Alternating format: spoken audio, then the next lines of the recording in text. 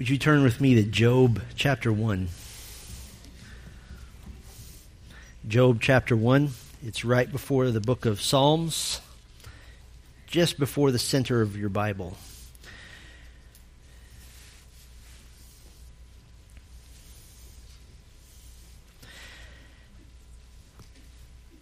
And in Job chapter 1, I'd like to direct your attention to verse 20 and verse 21.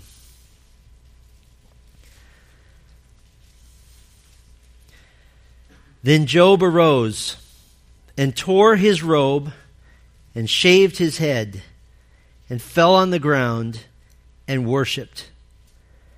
And he said, "Naked I came from my mother's womb, and naked shall I return. The Lord gave, and the Lord has taken away. Blessed be the name of the Lord." Would you pray with me? Our Father, we come to you this morning running to the portion of Scripture that comforts our souls, running to this part of the Bible that was placed here in your divine providence for moments such as these. And so we thank you, Lord, for the opportunity to open the warmth of your word, to find the solace and the help that we need in the darkest and most difficult moments of our lives. And Lord, we pray that the Word of God this morning would be powerful, that it would be alive and active as has been promised in the book of Hebrews. It would be as a two-edged sword which would divide our thoughts, our intentions, and would cut to the deepest portions of our hearts. Might Jesus Christ be honored, might the gospel be proclaimed, and might every heart here be encouraged by the God who has made us, the God who gives, the God who takes away, the God to whom we only must say, "Blessed be the name of the Lord." It is in the name of Christ we pray this morning. Amen. Well, last Lord's Day, on Sunday, April 29th, we once again enjoyed the thrill and the honor of gathering together to worship. We worship Christ in response to His graciousness, His kindness, the salvation that He's given us through His death and through His resurrection. We began a short mini-series concerning a healthy church. And one of the points that we discussed 1 week ago this morning was the fact that no one is guaranteed any amount of time on this earth. And in fact, I believe the phrase that I used is that in 10 minutes you could be facing God. That we're called to be excellent church members now because we could face the Lord at any time. And for our dear sister in Christ, Jane Mulligan, that came true that very evening. Just minutes after the close of our evening service, she entered into the presence of the Lord and our Savior, Jesus Christ. And we grieve for ourselves. We grieve especially for Jane's family. And we're thankful to have gotten to spend some time with you as well. Now, every time something hard and painful happens in our congregation, I can't stop my preaching plan to address this. Otherwise, we would just talk about pain 52 Sundays a year. But sometimes I think the duty of the shepherd is to give expression to our grief. And the fact that so many of us have been talking to Jane and hugging her, and little kids holding hands with her and saying goodbye to her. And then 100 yards from this spot to see her go home to the Lord in a horrible accident. I think sometimes you just have to stop. And we need to let the Scriptures give a voice to our anguish, to instruct us, to comfort us. It was such a joy to see some of you running to be with Jane just moments after the accident. Literally, her car just came to a stop, and going to her and praying with her and speaking words of comfort to her in her final moments. And as the reality of emergency vehicles and medical technicians and police officers began to sink in, many of us wept together, and we gathered and we prayed. Many of you jumped to your cars going to the hospital. I think we took half the parking lot there, hoping beyond hope that maybe they could save dear Jane. And at the hospital, we prayed for Jane's family. We hurt so badly for you, family that she'd often boasted in and loved and cherished. And so the homegoing of Jane Mulligan was more direct and in our face, so to speak, than maybe happens at other times. And so in this particular circumstance, I feel I ought to speak to you and let us be together in this time and give a voice to our sorrow. And today, just for once, we've kept Jane's seat for her right there, that bouquet of flowers. That's always where she sat. And heaven help the person who tried to sit where Jane's going to sit, because that was her seat. And so we give it to her one more time in honor of her. But today I want to talk to you about God's help for grief. God's help for grief. And my purpose is not to focus on Jane so much. Her memorial service yesterday served that function, but I would like to mention a couple of things. I preached last Sunday morning on being an excellent church member. And in my sermon preparation, more than once I thought about Jane. I thought about her because she never complained. She was continually expressing gratitude for the preached word of God. She loved what we are doing right now. For the songs that we sing, she loved the body of Christ. For all her many ways she served the Lord in the church. We had our leadership meeting Monday night. We took a poll. Did anybody ever hear Jane complain about anything? No. I was so thankful that in God's providence, our family sat with Jane for several hours last Saturday at the wedding reception. And we got to speak of the Lord and the joy that we have in each other's fellowship and company. And so that was an extra privilege.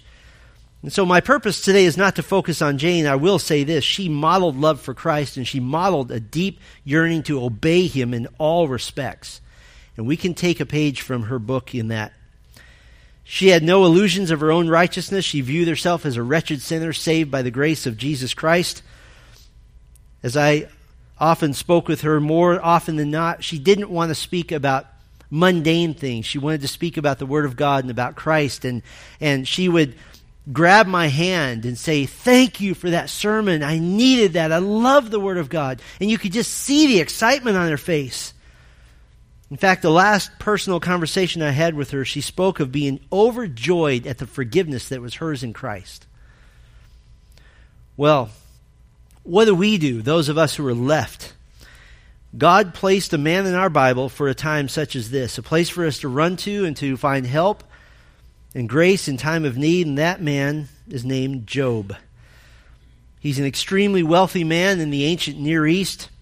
And Job is very unique in Scripture because we have in the book of Job, the book about Job, a rare behind-the-scenes look at a meeting that happens in heaven, which tells us the real story behind the sovereign actions of God on earth. The book of Job tells us the true story of a challenge that's made by Satan, the evil one, the wicked one, toward God. Satan accuses God of keeping worshipers only because God blesses them and gives them good things. In fact, the original believer in the prosperity gospel is Satan.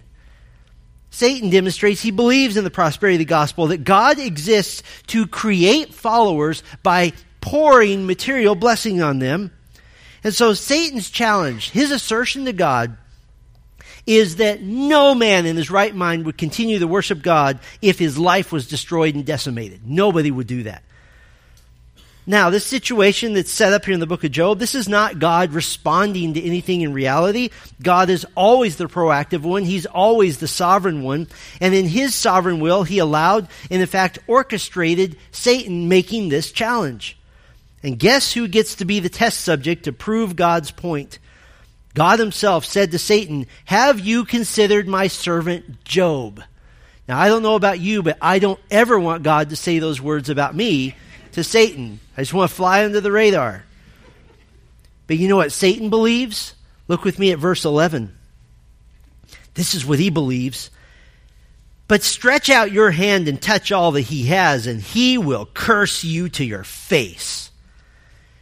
And so God releases Satan to do precisely and only precisely what God allows. No wicked thing ever happens outside the control of God. God never touches sin. He never touches unrighteousness. He never does anything impure. He allows the one who is impure to do that only within his boundaries and for his purposes.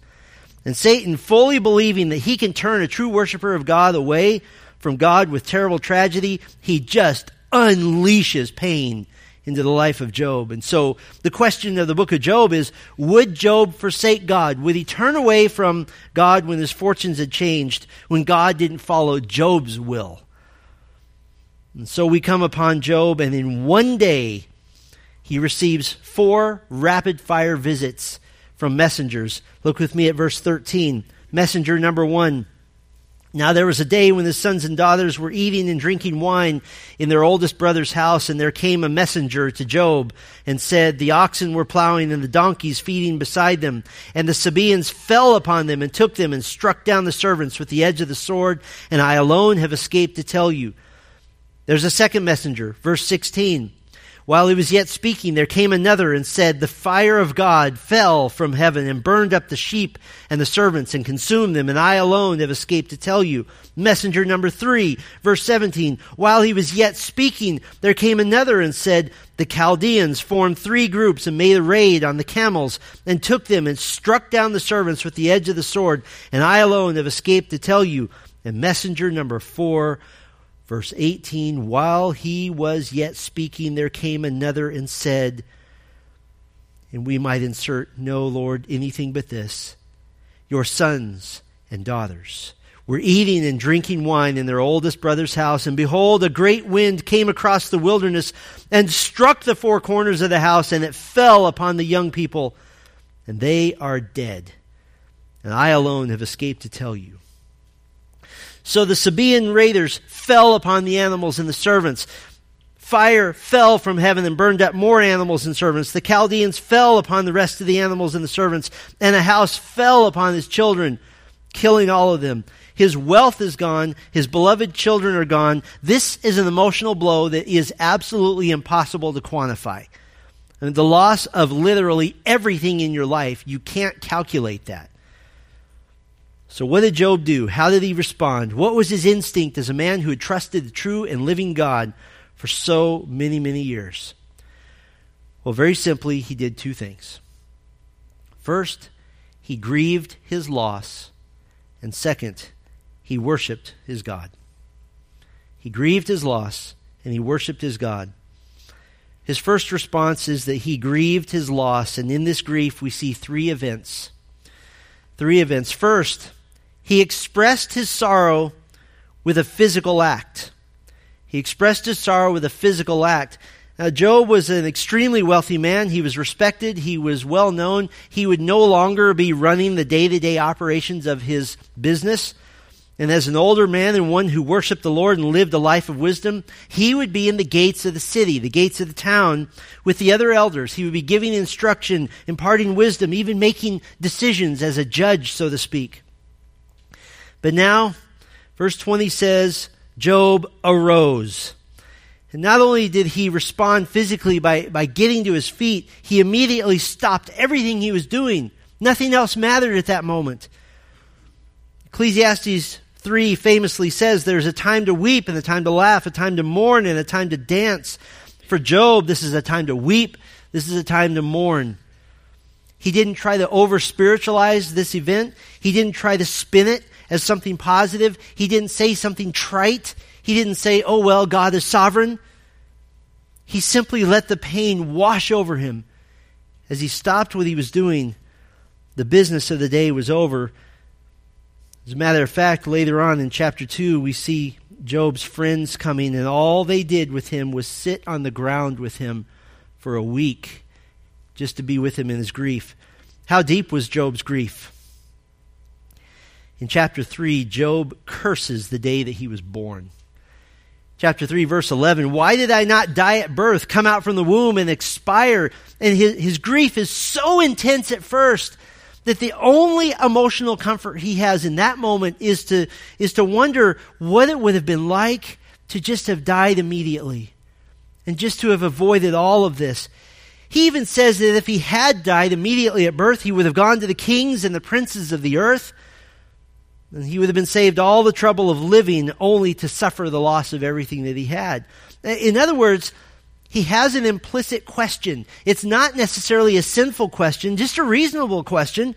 It's, If God's plan was for 70 years to make me massively wealthy, to give me a family of 10 children, to give me hundreds of servants, thousands of animals, an estate, a business, a reputation as an elder of the community, and then he's just going to take it all away, why didn't he just skip all that in between and kill me the day I was born?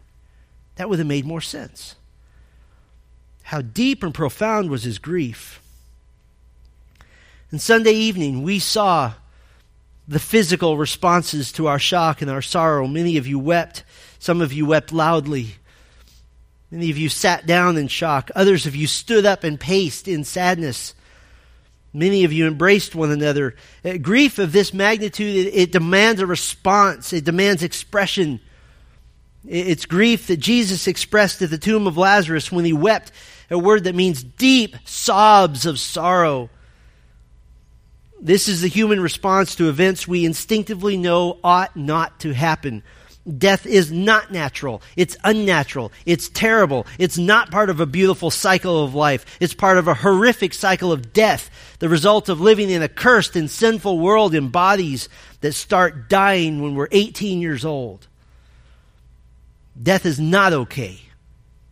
Death is not good. But Job grieved far beyond just his instinct to stand and likely to weep. There's a second event as he grieved his loss. He put himself in his proper place. He put himself in his proper place. Verse 20 says that Job arose and tore his robe. This was a sign of mourning that's seen other times in Scripture, but remember that Job was a respected elder in his community. And the robe that's spoken of here is a specific type of robe. It's a long, sleeveless outer garment that's worn as a symbol of authority. It's worn by men of standing and rank, such as a high priest or a judge even. And so the robe that he was wearing was in essence a uniform of respect, a uniform of authority. And by tearing his robe of authority, Job isn't just having some sort of emotional breakdown. This isn't just a fit of some kind where he wildly rips his clothes apart. This is a specific statement. He's saying that he's undone, he is demoted, he's reduced, he's lowered, he's humbled, he is nothing. In other words, the things that gave him rank in his culture, a large respected family, massive wealth and success, all of those things are gone, and now he is reduced to only himself. He's making the statement that he's been cut back to what he actually is, just a feeble, frail man, completely at the mercy of God. And as a matter of fact, as he grieves, he not only expresses his grief with a physical act and puts himself in his proper place, there's a third event. He puts God in his proper place. He puts God in his proper place. Job arose and tore his robe and shaved his head. Now, it may be possible that the first two, that he arose and he tore his robe, happened immediately, but the shaving of the head would take some time to accomplish this. This wasn't just a spontaneous emotional tantrum of some sort in response to sorrow. He didn't just stand up, tear his robe, and rip his hair out. This is going home and taking the time to shave his head. Part of the expression of his grief is to acknowledge God as all-powerful, as all-controlling, a God bigger than Job can possibly handle. Why is the shaving of his head a symbol of putting God in his place? Well, hair has been given in the Bible as a covering by God. For example, Paul tells us in 1 Corinthians 11:15 that a woman's hair is given to her for a covering, and he calls her hair her glory. It's a rightful area of human self-respect and dignity. But in a time of great loss, one might shave the head as an expression of mourning, but it wasn't just a meaningless expression. It had a message, it had a tune, it had a reason, it had a meaning behind it. It's saying, I'm uncovered, I'm exposed, I'm weak, I'm vulnerable, I'm defeated, I'm naked. As a matter of fact, the shaved head in the Bible symbolized complete devastation by an enemy. That you've been bested by somebody who's bigger and stronger and more powerful than you are.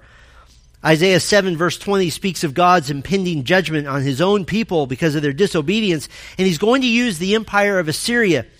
And in Isaiah 7:20 it says that God will shave with a razor the head and the beard all the way down to the feet. This is a picture of a totally shaved body as defeated and subjugated. You see, when Job went home and shaved his head, he admitted that he had just been vanquished by God himself. I've been defeated. I've been undone. In Job 10, verse 16, Job says that God has hunted him like a lion hunts its prey. The very next verse, he says, you bring an army against me. You've brought fresh troops. In other words, in shaving his head, Job surrenders. He waves the white flag. He says, God is great. I am not. I admit my defeat at the hands of an almighty God. I don't know about you, but this evokes a lot of emotion for me. Job grieved by expressing his sorrow in a physical act. He grieved by putting himself as the lowest of the low, and he grieved by putting God as the highest of the high. But I do want you to notice what Job did not do. He did not give in to uncontrollable fits of rage or anger, and he certainly didn't blame God. The first response of Job, he grieved his loss. The second response, he worshiped his God. He worshiped his God. And how did he worship? The same way he grieved, with three events. The first event in Job's worship of God, he expressed his worship with a physical act. He expressed his worship with a physical act. Verse 20, then Job arose and tore his robe and shaved his head and fell on the ground and worshiped. Do you notice the poetic symmetry? That Job arose in his grief to grieve, and then he fell on the ground to worship. This is a word which means specifically, it's a worship word. It's not just like I fell down by accident. It's a word that means to put your body on the ground to show that you are inferior and in the presence of a superior, someone greater than yourself. And you see the irony here. What had just happened to Job, the Sabaean raiders fell upon his animals and servants. Fire fell from heaven and burned up more animals and servants. The Chaldeans fell upon the rest of his animals. A house fell upon his children, killing all of them. And in an expression of worship, Job fell onto the ground to worship God.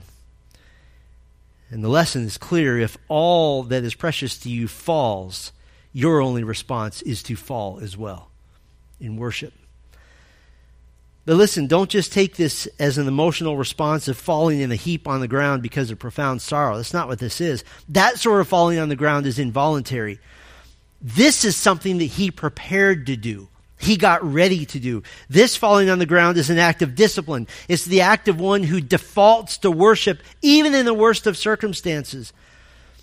And when it says here that he fell on the ground, this is a particular and important Hebrew verb form that's doing something with the story. It's a verb form that says, this is a key moment. This is a major continuing part of the story. This is the point of this whole section. And it's not a passive verb. It's not that Job can't help himself. It's an active verb, meaning that Job made a conscious decision to fall before the Lord. He had taken the time to shave his head. And after he did that, he didn't shake his fist at God. He didn't run from God. He made a conscious decision to respond to this tragedy by physically getting on his face before God. Not a bad practice. And in fact, that same verb form most often means to do something repeatedly, to get on the ground over and over and over again. So the picture we have is not just Job falling involuntarily to the ground.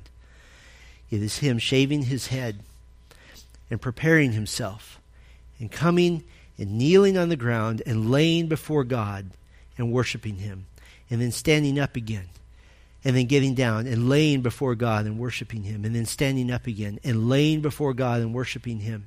How many times did he do that? I don't know. The text doesn't say. If I were guessing, I would say 4 times. Once for every time he was fallen upon. And just like the grief he expressed, there's a second event as he worshiped his God. He put himself in his proper place.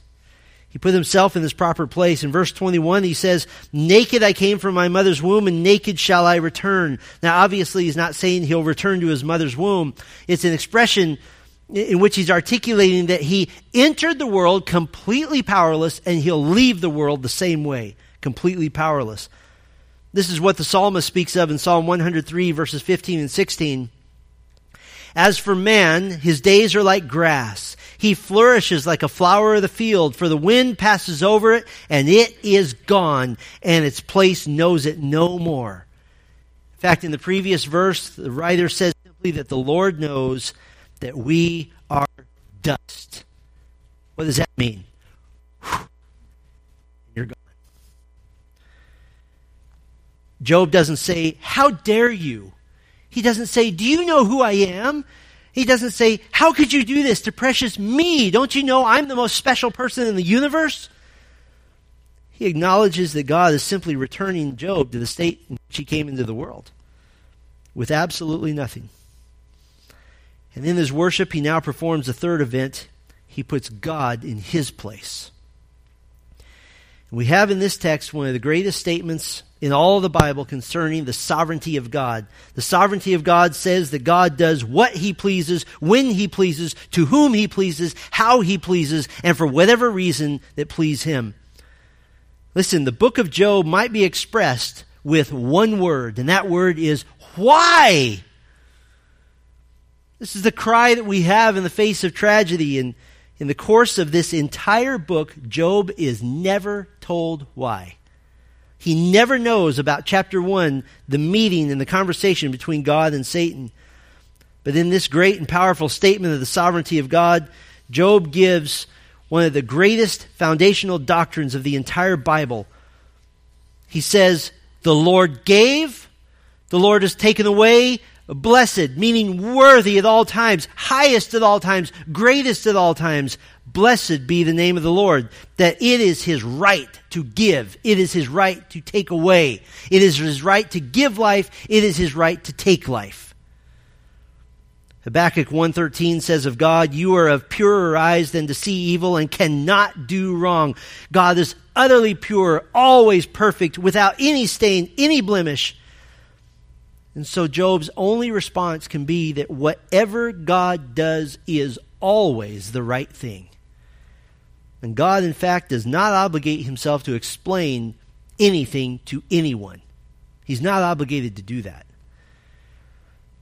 And the commentary on the response of Job is nothing short of astounding. Verse 22, look at this with me. Learn this lesson, know this well. In all this, Job did not sin or charge God with wrong. And in that short verse, Job just gave us the spiritual goals that we're to have in the midst of grief. He gave us our application. He helps us in God's help for grief. Two goals that Job just outlined here. Goal number 1, respond in a way that's pleasing to the Lord. Respond in a way that's pleasing to the Lord. Job sorrowed and he grieved profoundly, but he didn't get angry. He didn't pout. He didn't sin against others. He didn't take his pain out on those around him. He responded in a way that's pleasing to the Lord. And listen, that's why the trials come for many of you. How will you respond?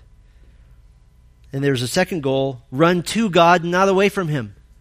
Run to God and not away from him. Let the very one who allowed this pain in his sovereignty be the one who comforts you in the midst of it. And we have an example of this in Scripture, that when King David sinned horribly in adultery and in murder, the Lord disciplined him hard. God took the life of the baby that was born of that affair. And in David's great confession of Psalm 51, David looks to the very God who righteously caused the pain in the first place for the comfort that he needs to get through it. He says in Psalm 51 verse 8, let me hear joy and gladness. Let the bones that you have broken rejoice. James chapter 1 exhorts those in pain to not waste the pain, to use it for a spiritual purpose. He says, count it all joy, my brothers, when you meet trials of various kinds, for you know that the testing of your faith produces steadfastness. And here's our application. And let steadfastness have its full effect, that you may be perfect and complete, lacking in nothing. In other words, making you more and more like Christ. Those are our two spiritual goals in the midst of tragedy. Respond in the way that's pleasing to the Lord. Run to God and not away from Him. Now, I could close right now. I could say, well, that's our lesson. Grieve and worship God and respond well. I don't know about you, but I want to say, is that it? Is that it? Is that all there is? That God destroys something in our lives and we say, okay, I grieve, I worship you, I'll try to do good. No. I think that would fall flat. That's not enough. That is not enough. Listen, I'm tempted to take you to the end of the book of Job, in which God restores Job's fortunes double, and there's a wonderful happy ending, but I'm not going to go there. Because in this life, God may not restore our fortunes. We can't bring Jane back. There are certain losses which will be losses for the rest of our lives. So what was Job's hope? Remembering that he had no idea that God would restore him. He had no idea. As far as he was concerned, his life was essentially over. And we saw this a few weeks ago on Resurrection Sunday, but I want to look ahead a few chapters to the hope that Job has. Turn with me to Job chapter 19. In Job 19, we see Job's true hope. That which gives him perspective that only a worshiper of God can have. And in Job 19, verses 25 and 26, there are three just massive anchors of hope that Job has. Three massive anchors of hope. First, he hopes in a living Redeemer. He hopes in a living Redeemer. Job 19, verse 25, for I know that my Redeemer lives. A Redeemer is someone who buys something back. He's a deliverer. It's the idea in the Bible of a close relative who comes to your rescue. His hope is that God will redeem him, and this is personal redemption. Job knows that on his own he's inadequate. And so in this ancient text, Job gives prophetically a basic understanding that God must purchase him. Of course, the New Testament develops this fully. In the New Testament, we meet the Redeemer. He is the very Son of God, Jesus Christ, who would redeem, buy back all who would trust in him. What is it that Jesus is redeeming? He's purchasing your freedom from the rightful wrath of God against every sin you've ever committed. Do you understand that according to Revelation 20, you will stand before God and you will hear read every wicked thought, every wicked word, every wicked deed you've ever committed? You will hear those read unless Jesus Christ has redeemed you. And then when your name is called, it will simply be, he lived a perfect life. Well, wait a minute. No, I didn't. But Christ lived it for him. Well, the penalty for a sin has been paid. Well, wait a minute. But I haven't died for all eternity. I haven't been sent to hell. That's right. Because Christ did that for you. So he hopes in a living Redeemer. Second massive anchor of hope that Job has, he hopes in the future kingdom. He hopes in the future kingdom. The second half of verse 25, and at the last he will stand upon the earth. Now, how do we get a future kingdom from this? Well, we simply put the puzzle pieces together. First of all, at the last, it's a word that means at the end of all things. That's the future. Second, he is the Redeemer. And third, he is on the earth. If God is on the earth in person, who else is going to be in charge? He's going to be the king. And fourth, we can cheat and go to the New Testament and see that in Revelation 20 we learn that Jesus Christ will reign on the earth. He'll get warmed up for eternity with a 1,000-year age of rule in which righteousness and purity wins the day on earth because of his presence. But you might say, well, Job's going to be long dead. Why does this give Job hope? Because the third massive anchor of hope he has is that he hopes in personal resurrection. He hopes in personal resurrection. Verse 26, and after my skin has been thus destroyed, yet in my flesh I shall see God. When he says my skin has been destroyed, this is a cultural phrase to mean his own death, the decomposition of his body. That somehow, after the decomposition of his body, in his body, he will see God. This is one of the earliest proclamations in the Bible of the doctrine of personal resurrection, which is exactly what the Redeemer, Jesus Christ, promised. John chapter 11 records the death of Lazarus, the very good friend of Jesus, and Jesus made a declaration to Martha, who was Lazarus' sister. He said in John 11:25 and 26, Jesus said to her, I am the resurrection and the life. Whoever believes in me, though he die, yet shall he live. And listen to this. Everyone who lives and believes in me shall never die. And then Jesus, at the death of Lazarus, he did two things. And see if they sound familiar. First, he grieved his loss. John 11:35 records that Jesus wept. But the loss for Jesus as God, as the very Son of God, wasn't so much just Lazarus, because he knew what he was about to do. But it's at the fact that sin has brought death into the world, that every single human being in all of history is a Lazarus. Every one of us will die. Every one of us will. Unless God intervenes. And the second thing that Jesus did, first he grieved his loss, second he worshiped his God. Not as an inferior does to a superior, but as God the Son to God the Father. And this isn't hard for us to understand. There's 4 places in the New Testament where we see Jesus singing songs of praise to his Father.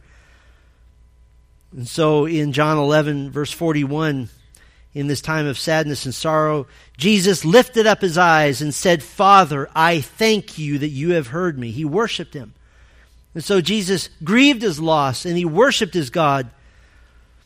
But he has something that we don't have. He has the solution to the problem.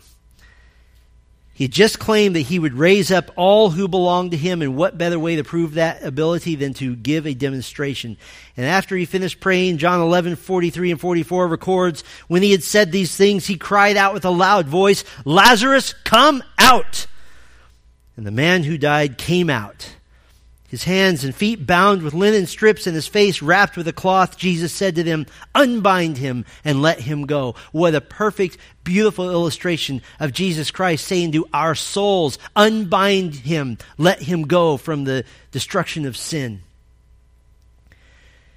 Now, if you think that was a spectacular demonstration, how about this one? How about Jesus allowing himself to die, predicting beforehand that he would, and predicting that he would raise himself from the dead, and then doing it? That gives me confidence. Job grieved and he worshiped, but his ultimate hope is in these 3 anchors: a living Redeemer, a future kingdom, and a personal resurrection by this living Redeemer into this future kingdom. And what about that future kingdom? You know that we have something that nobody else has? We are so blessed. We have divinely inspired, objective information about what happens after death. For those who would humble themselves before Christ and repent of the sin which has so offended the holiness of God, Christ Jesus will forgive you. He will guarantee your participation in his future kingdom. So what does the Bible say about what happens after death for those who know Christ? Let me just give you a little short list. This is not exhaustive at all. First thing, we get an immediate home in heaven as it is now. We get an immediate home in heaven. In John 14, Jesus promised that in my Father's house are many rooms, and if I go and prepare a place for you, I will come again and take you to myself. And by the way, don't listen to our culture's view of heaven. Heaven as it is now isn't some ghostly, ethereal, spooky, cloudy place. It's a physical place that the Bible calls the third heaven. In other words, it's a place beyond the sky and beyond the stars. You get beyond that, you get to heaven.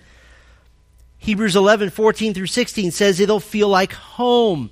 The Bible says it'll be paradise. It's a word that means it has lush vegetation.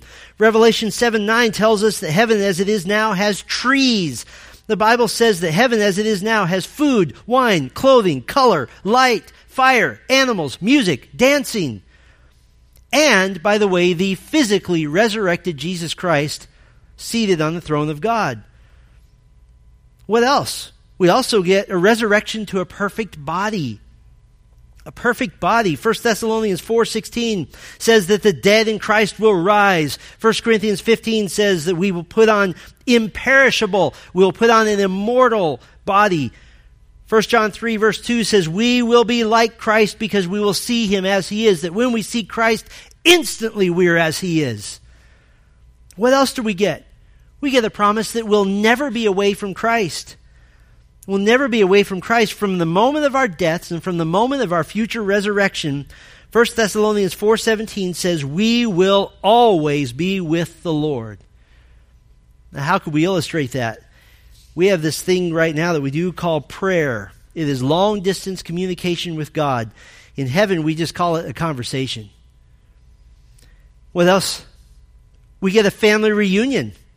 A family reunion. Hebrews 12 says that heaven contains a cloud of witnesses, a great cloud of witnesses, that all who have died in their faith in Christ are together. And someday you will be reunited with all those that have loved Christ on this earth, and you'll have eternity to get to know all of them from every age, every saint from the Bible as well. What else do we get? You'll return to the earth with the Lord. Because remember, we will always be with the Lord, so wherever He goes, that's where we're going. Revelation 19 pictures all the saints of all the ages dressed in heaven for a formal worship time, dressed in fine linen, bright and pure. Verse 8 says that. And right after this, immediately following, Revelation 19 pictures Jesus in heaven, mounting a white horse, readying Himself to come take the earth back. And who is it that's with Him? Verse 14, the armies of heaven arrayed in, get this, fine linen, white and pure. They were following Him on white horses. Who is that? That's you. What else do we get? We get to rule with Christ. Revelation 20 verse 4 says that we'll reign along Christ for 1,000 years, just as God originally intended Adam to be a vice-regent on the earth. That plan will come to fruition through us. What else do we get? We get to experience the glories of 1,000-year age of Christ's rule. On Sunday nights, we've been looking in thorough detail at what we call the millennial kingdom looks like. Just to summarize from the book of Isaiah alone, Christ is reigning on earth. We're reigning with Him, the greatest economy in the history of mankind, a refurbished and remodeled city of Jerusalem. It's the capital of the world, a changed topography on the earth, vineyards and orchards and farmlands beyond belief, prosperity for all, a complete lack of war, a complete lack of crime, vast wealth from every nation on earth being brought to Jerusalem. And that's just the warm-up kingdom. I mean, if we could put it in human terms, God's going to take 1,000 years just to crack His knuckles and say, watch this. That's amazing. What else do we get? We get to be witness to the final eradication of evil. The final eradication of all evil, the vindication of God. Revelation 20 says that at the end of the age, the heavens and the earth will melt away, and that a great white throne of judgment will be the central feature of everything. And at that judgment will appear all the dead of all the ages who ever refused the grace of God and salvation. And they will be judged according to every wicked deed, every wicked thought, every wicked word that they've ever had. And they will be cast into the lake of fire for all eternity. Sin will be no more. All evil will be gone. Every believer in Jesus Christ will be looking around saying, is it over? Is it done? It's finished. There is no more wickedness. What else? You get to be witness to the creation of new heaven, new earth, and new Jerusalem. I mean, I like watching my kids build Lego models. This is going to be phenomenal. All the earth, not just part of it, all of the earth now, like the Garden of Eden as originally intended, filled with the glories and the pleasures and the delights of God, filled with resurrected saints everywhere. What else do we get? We get the eradication of every single pain. Every pain. Do you remember the first immunization you got when you were 6 months old? Nope. Put that in the hand of God, because that's how you'll feel about every pain you have ever experienced on this earth. Revelation 22 says that in this age there will be nothing accursed. Revelation 21 verse 4, He will wipe away every tear from their eyes. And death shall be no more, neither shall there be mourning, nor crying, nor pain anymore, for the former things have passed away. So how do we receive God's help for grief? Let's tie it all up in a bow. We grieve our loss. We worship our sovereign God, putting ourselves in our low place and putting Him in His high exalted place. And thus we meet two spiritual goals in the midst of tragedy: respond in a way that's pleasing to the Lord, and run to God and not away from Him. And so then we anchor our hope with these three anchors: a living Redeemer, a future kingdom, a personal resurrection. And we believe and hope in the divinely inspired, objective information that we have about life after death for the believer in Christ, an immediate home in heaven as it is now, resurrection to a perfect body. We're never away from Christ, a family reunion. We'll return to the earth with Christ. We'll rule with Christ, the glories of a 1,000-year reign. We'll witness the final eradication of all evil. We'll witness the creation of new heaven, new earth, and new Jerusalem, and the final eradication of all and every single pain. I don't know about you, but that helps me. We often say that we live together as a local church in order to walk each other home, to walk each other to our future home. And last Sunday night, we quite literally got to walk Jane home. The last sermon she heard was about the coming kingdom of Jesus Christ.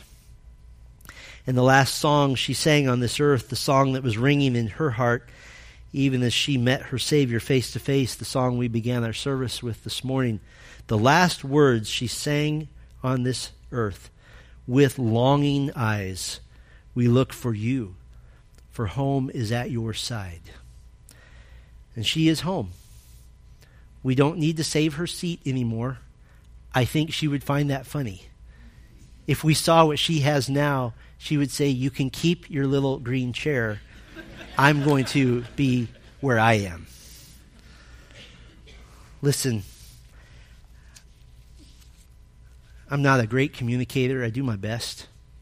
I'm not a great communicator, and just in case that I have accidentally communicated to you that this hope and that this destiny is for all human beings, may I be clear that it is not. It is not. Only those who have humbled themselves and said, "I have nothing to offer you, God. I have only sin. I have only degradation. I have sinned against you. I am a liar. I am a cheat. I am an adulterer. I am sexually immoral. I am a murderer. I am all of these things that condemn me." And I acknowledge that the book of James says that if I have committed one sin against you, I have broken every one of your laws. And I must come before you as Job did, broken, falling on the ground with zero to give God, because I have zero that he wants. What would you do as a righteous judge with somebody that has rebelled against every law and every rule that has ever been put in place for all of time? Because that's what the Bible says you have done. The Bible says that there is no one who does good, no one who seeks after God, no one who is righteous, no one who looks for him. What would you do? A righteous judge would condemn that person. Can you undo any sin you've ever done by doing something good to replace it? You can't. You cannot do that. In other words, every sin that you've ever committed, every offense, every act of rebellion goes on into eternity. So how, therefore, should God deal with you? Your punishment must, therefore, go on into eternity. God will not annihilate you. You are made in the image of God. You are immortal.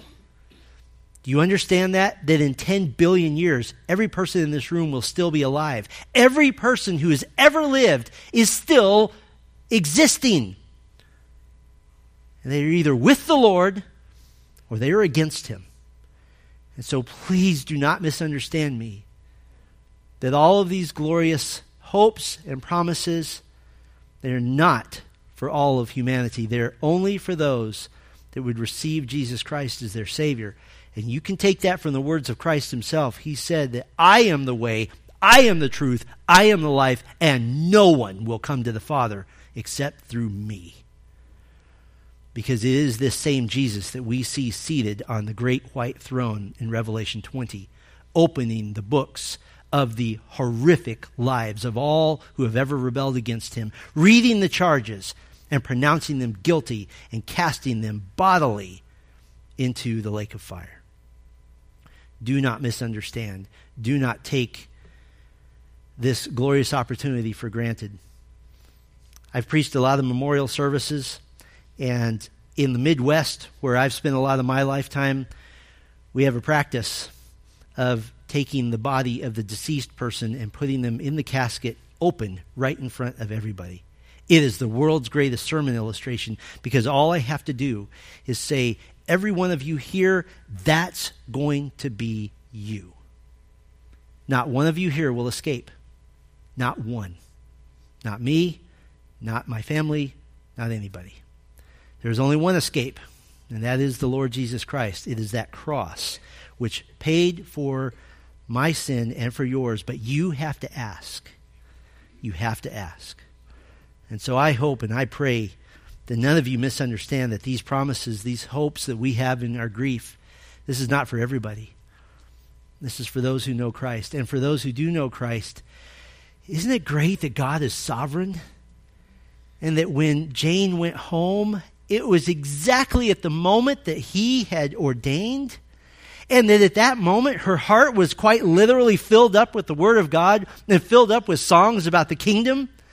And that the last thing she got to do on this earth was to embrace a little baby and to say goodbye and then to go home. I mean, I couldn't orchestrate it better.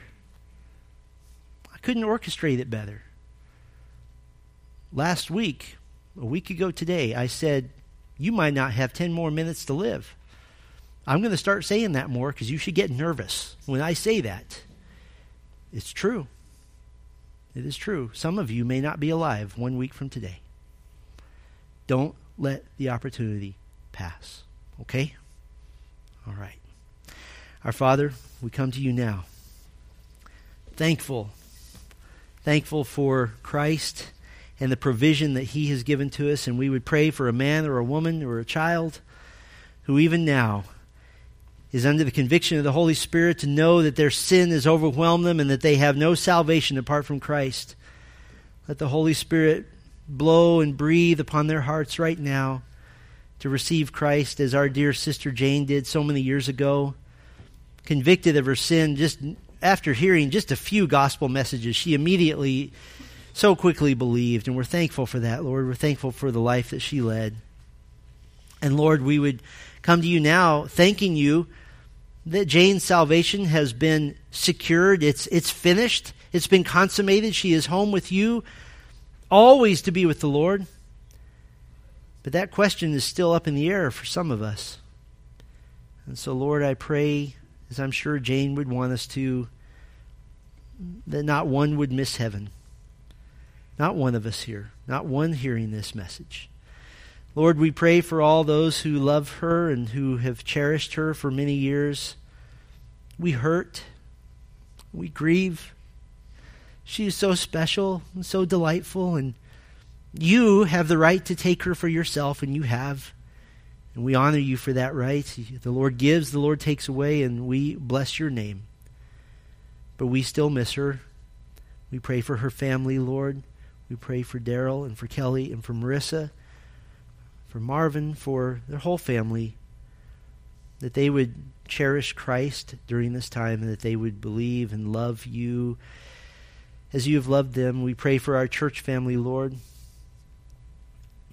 It's going to be a while before we don't see that particular seat as Jane's seat. And so we grieve and we hurt and we pray for your help. We pray for your comfort.